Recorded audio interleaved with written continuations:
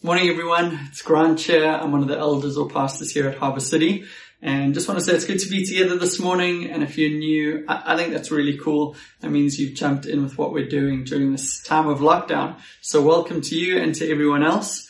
Today we're starting a new series called In Durban as It Is in Heaven. And we actually had this locked and ready to go a couple of months ago. We were going to start this series when we finished our How We Change series, but the coronavirus hit. We went into lockdown and things changed, and we just felt that it was important at that time to adjust our plans and to talk about what it looked like to follow Jesus in a global pandemic and in lockdown, which we've been doing for the last few months.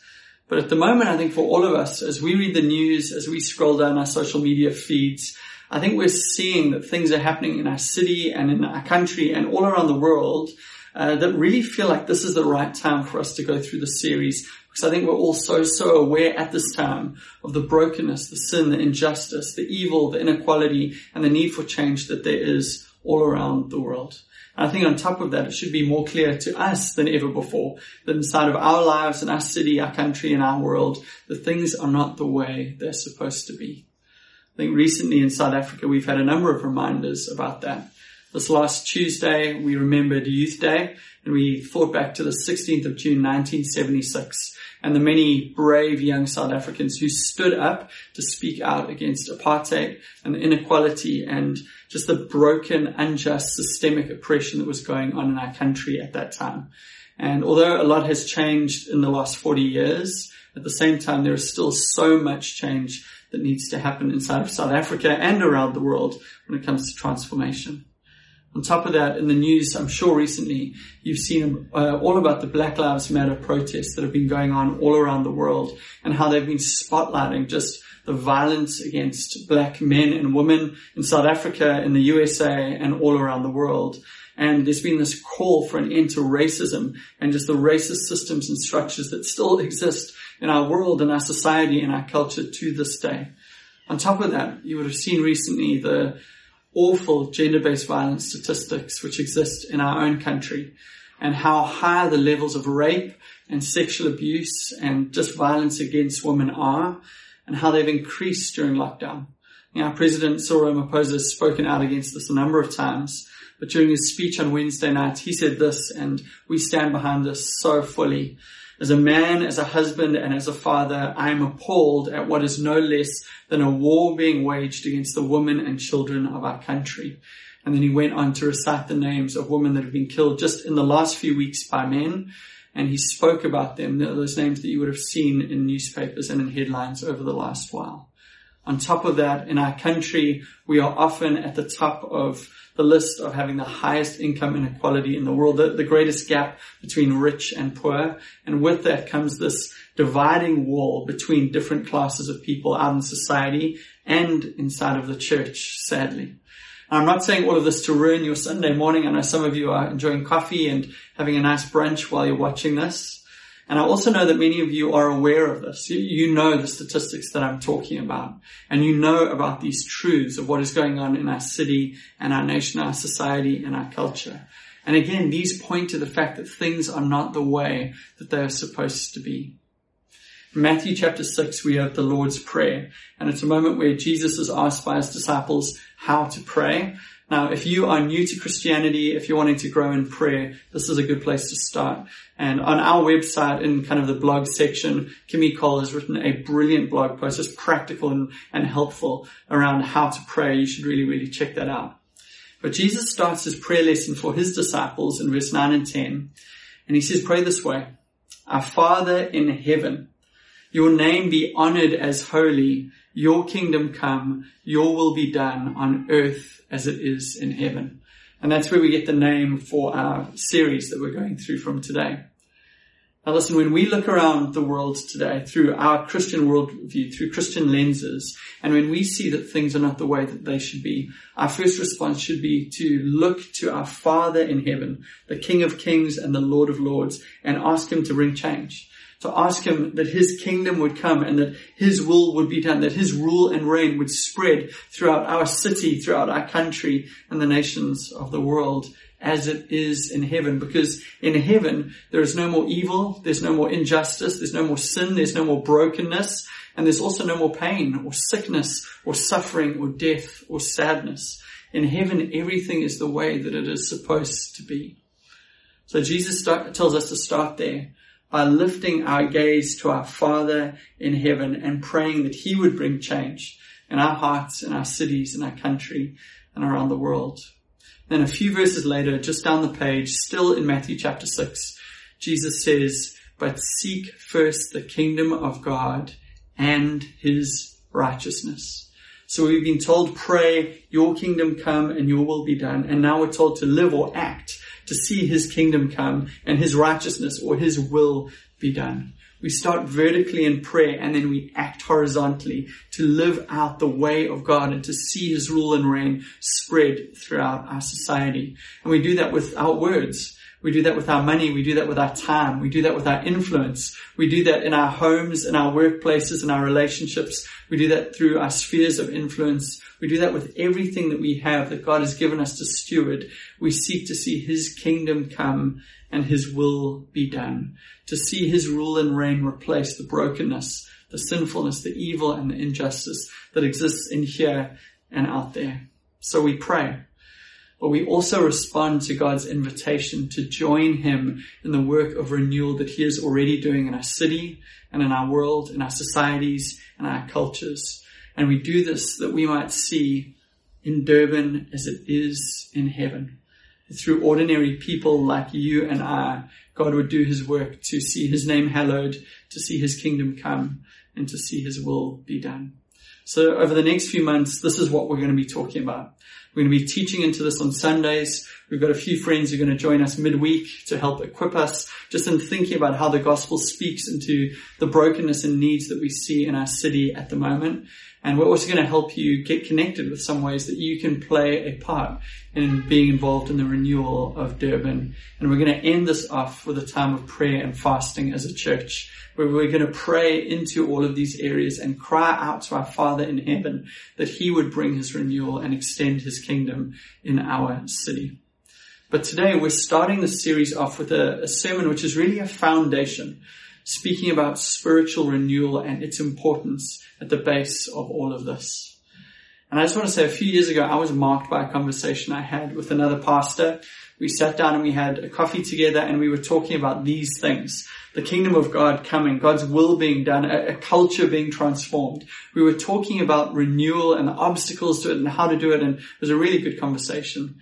And at the end, this friend of mine, he says, "Let me pray for us before we go." And I had my eyes open. He closed his and he put his hand on his chest. And he prayed, "Lord, let your kingdom come in this piece of earth as it is in heaven."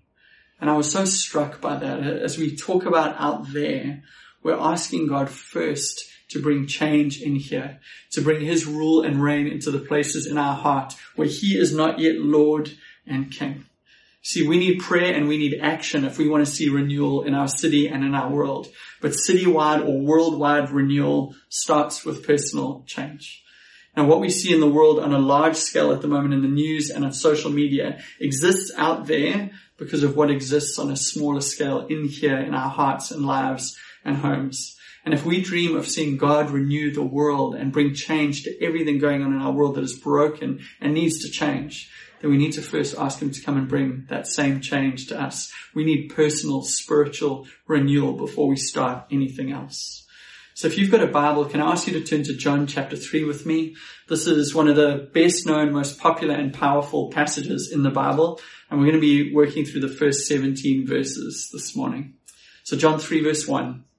There was a man from the Pharisees named Nicodemus, a ruler of the Jews. And this man came to him. He came to Jesus at night and said, "Rabbi, we know that you are a teacher who has come from God, for no one could perform these signs you do unless God were with him." Now here we're introduced to Nicodemus, and in just these 2 verses, we're told a lot about him. Firstly, we find out that he's a Pharisee. He's one of the leaders of the Jewish people. He's a religious leader. Now these Pharisees were a very passionate group of about 6,000 male leaders who were committed to obeying every single command in the scriptures. And when someone became a Pharisee, what they did is in front of at least 3 witnesses, they made a pledge to uphold every detail of the law for the rest of their lives, which is obviously a radical commitment to make. Now, in Judaism, we're taught that there are 613 commandments in the Old Testament. 248 of those are do's and 365 of those are don't commands. And these Pharisees were so committed to obeying these 613 commands that they actually added some extra rules. They added them so that they wouldn't break the real commands. It's kind of like if you're near to a cliff, you're in danger of falling off the edge. They thought, you know what, so that we don't break any of the 613 commands, we're just going to put a little fence on the inside so that no one gets close enough to the edge that they could fall off or that they could sin. These are the kinds of things that they dealt with. You know, for instance, in the commandments of God, in the scriptures, we're told to keep the Sabbath day holy. Now, if you're going to honor the Sabbath day, if you're going to keep it holy, that means no working on the Sabbath. But how do you define work? What is work? And for instance, would tying a knot on the Sabbath be seen as work? Well, the Pharisees decided yes and no. If you were tying a knot in a rope on a bucket so that you could lower it into a well to get water, yes, that was work. You can't do that. But if a woman is tying a knot in her clothes, that wouldn't be constituted as work, which means that if you wanted to draw water on the Sabbath, you could tie a knot in women's clothes around the bucket to lower it into the well to draw water, and that would be fine.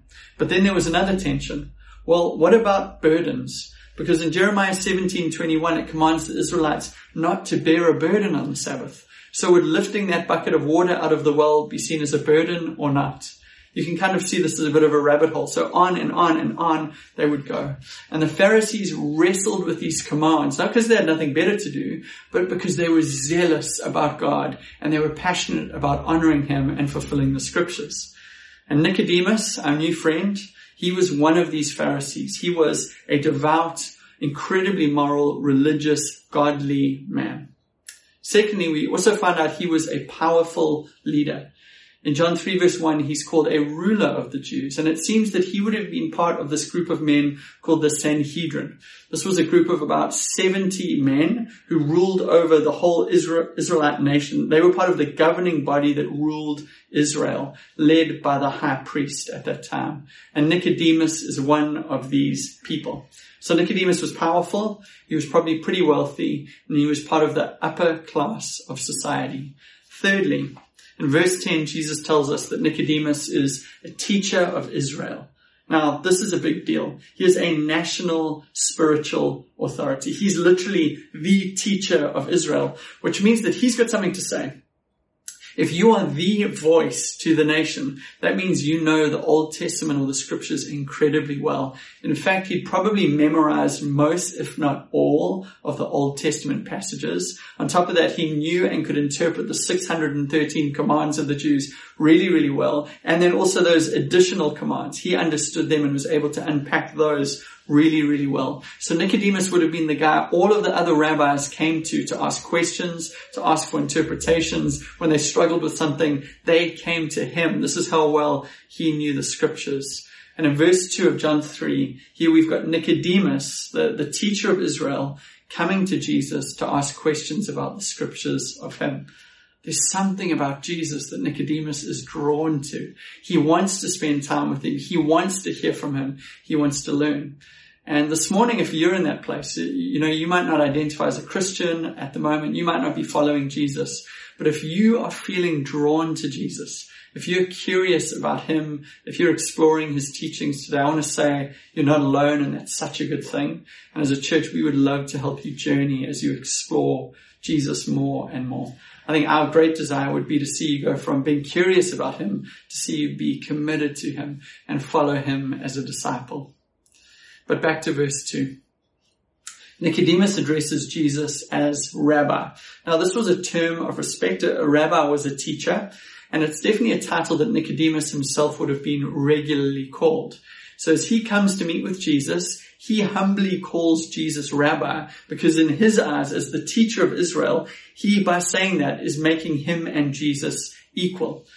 At the time, of course, he doesn't realize who he really is speaking to and how much more than just a rabbi Jesus was, but that Jesus was the promised Messiah, the Christ, who the scriptures spoke about, that he was the savior in the world who Nicodemus and so many others were looking forward to. He didn't realize all that yet. And it is also worth noting that Nicodemus comes to Jesus at night. He doesn't want anyone else to see that he's coming to meet with this man, that he's having a conversation with him. He doesn't want to be associated with Jesus yet, but he's drawn to Jesus. And he comes to him and he politely greets Jesus. He calls him Rabbi. And the response Jesus gives him before Nicodemus has even asked a question is this: truly I tell you, unless someone is born again, he cannot see the kingdom of God.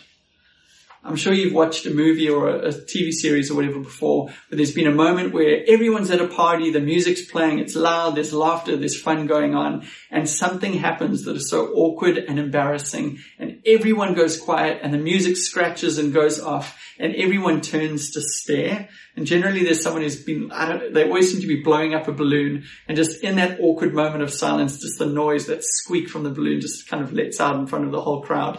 That's what's happening here in John 3. Nicodemus, this powerful, influential, respected, authoritative leader, has come to Jesus and had this awkward moment of being told, you must be born again. And this would be crazy to him, He's this man of authority. Everyone comes to him for information. He's grown up in the church. He's won all the Bible trivia competitions. He's moral and devout. He's the boy all the other parents wanted their sons to be like. He's the one everyone else wanted their daughters to date because they could trust Nicodemus. And he also comes from a good family.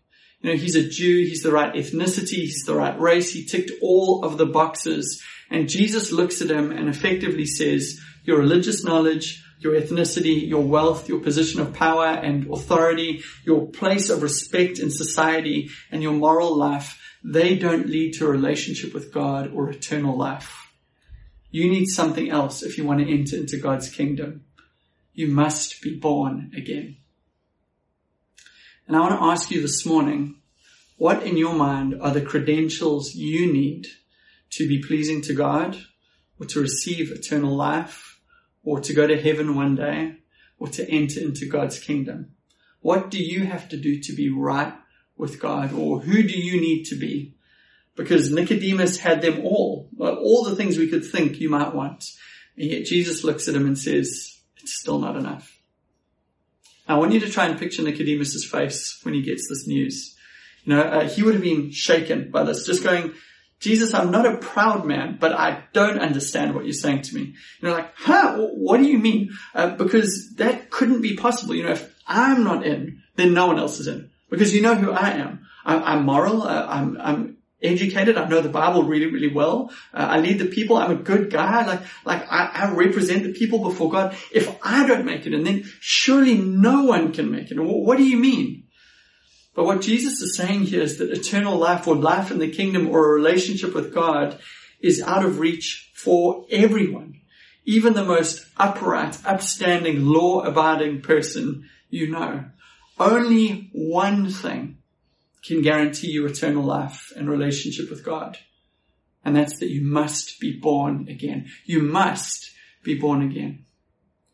Now, if you started in John chapter 1 and read through to this point in John 3, probably when Jesus mentions being born again, you would have thought back to John chapter 1 and verse 12 and 13. You would have seen a link there.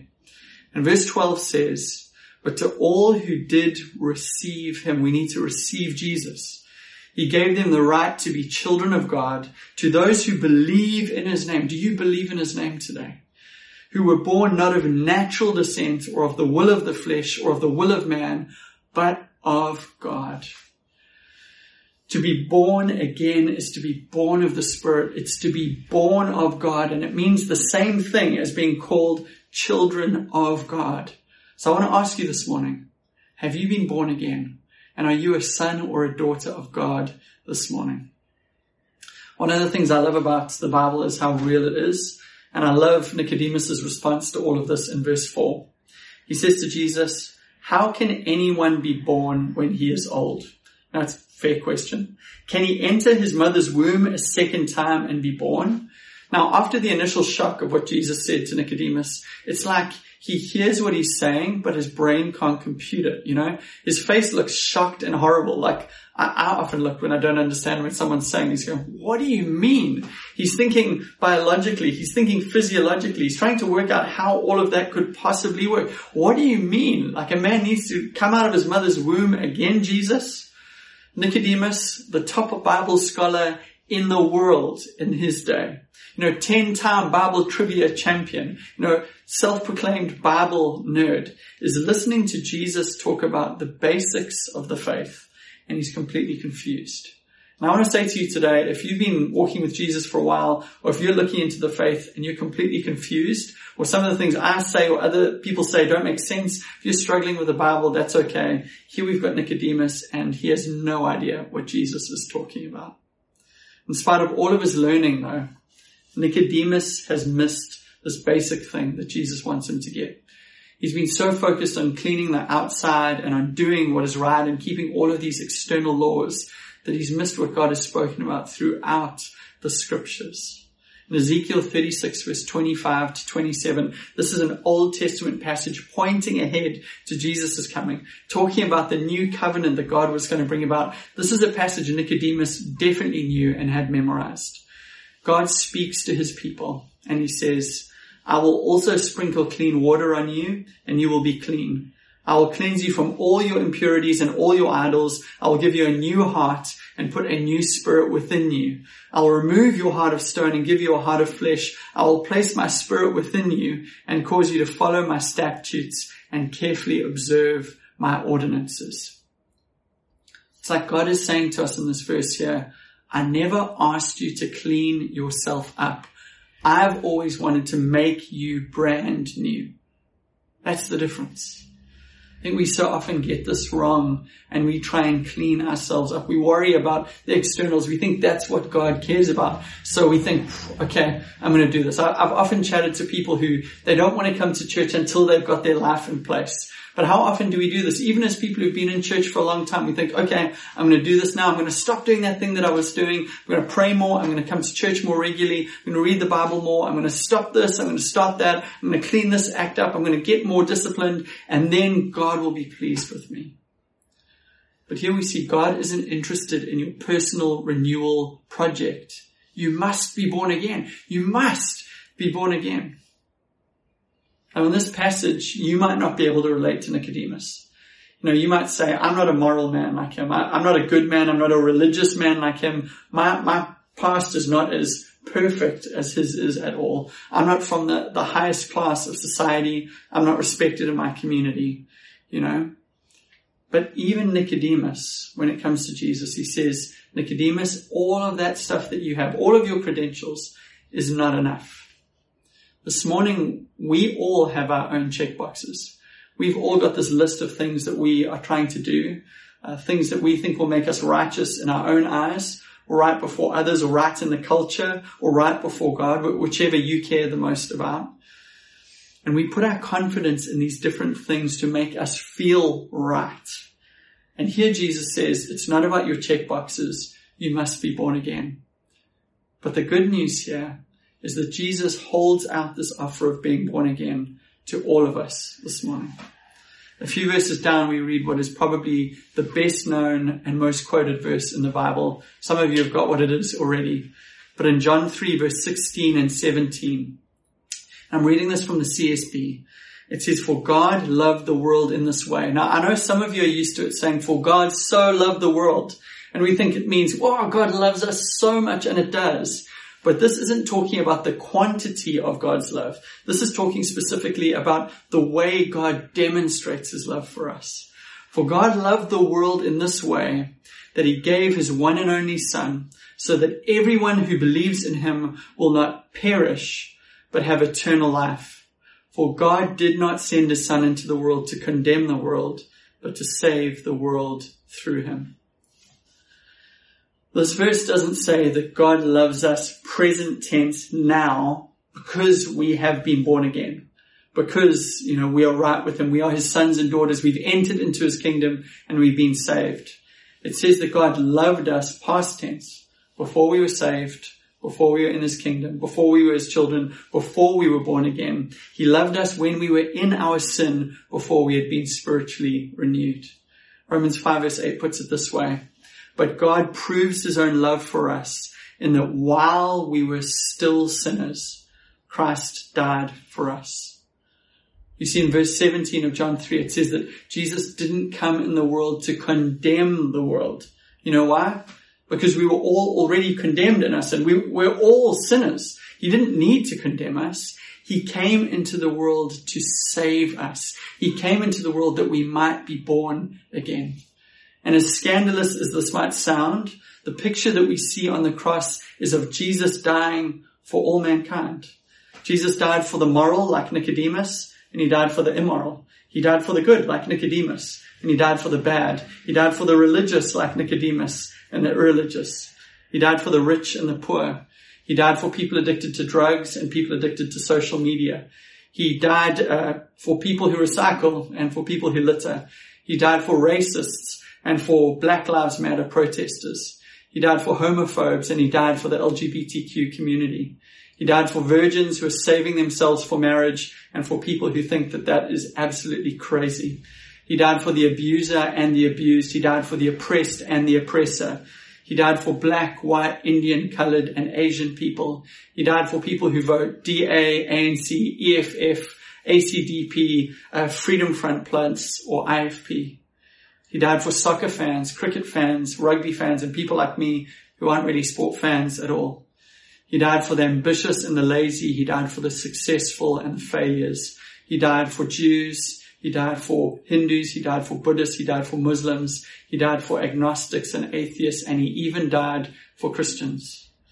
Because as this passage says, we all stand condemned before God in our sin. All of us. But thank God that Jesus died for us all. That if we would come to him and respond to him and say to him that we have need, we could be born again. Just like Nicodemus, you and I can come to Jesus who died on the cross for us, and we can be born again. And as God makes us new, as he renews us, we begin to change from the inside out. Our mindset changes, our worldview changes, our desires change, the way we live changes. We share this good news with others. More and more people come to find Jesus. The way we talk changes, the way we treat our employees changes, the way we are with others changes, and what we see over time. So as the good news of Jesus goes out, renewing individuals from the inside out, that we see change start to happen in bigger ways. Some of you will be entrusted by God to great influence in our city or in another place. God wants to use that to see his kingdom come on earth as it is in heaven. Today I want to ask for two responses. And the first are for those who this morning can relate to Nicodemus. And maybe you're shocked by some of the things I'm saying today, but you're going, I need to be born again. Very simply, I want to ask you to pray a prayer where you repent, where you come to Jesus and you ask him to forgive you of your sin, and where you put your trust in him, where you begin to follow him, and where you ask him to renew you by his Spirit. And the other thing I want to ask you to do is tell someone. Tell a Christian friend, tell whoever you're watching this with today, tell us, send us a mail, let us know that you prayed this prayer today. But respond to Jesus and be born again this morning. The second group that I want to speak to are those who've been following Jesus for a while. You are born again, you are saved, you're one of God's children, you're in his kingdom. But this morning you realize you need ongoing renewal inside of you. You need his kingdom to come in your heart, in your mind, in your life, in certain areas. You need his will to be done where it's not being done. This morning you want to pray for that. Will you close your eyes and join me? And I want to pray for you. Lord, I just welcome you in every lounge and around every person who's praying now. And I'll ask for those this morning who need to be born again, that you would pour your love into their hearts now. You would wash them clean of their sins. You would forgive them and give them a fresh and fuller revelation of Jesus, and that you would help them to follow you. But even now, would they be born again? I pray in Jesus' name. And for those who this morning know there's areas of their lives that need to change, they need to see your kingdom come in their hearts, your will be done in their lives. I pray even now, Holy Spirit, that you would put to death the sin inside of us and empower us to live out your ways. Renew us by your Spirit, we pray, in Jesus' name. And we ask you, Lord, that your kingdom would come and your will would be done in Durban as it is in heaven. Amen.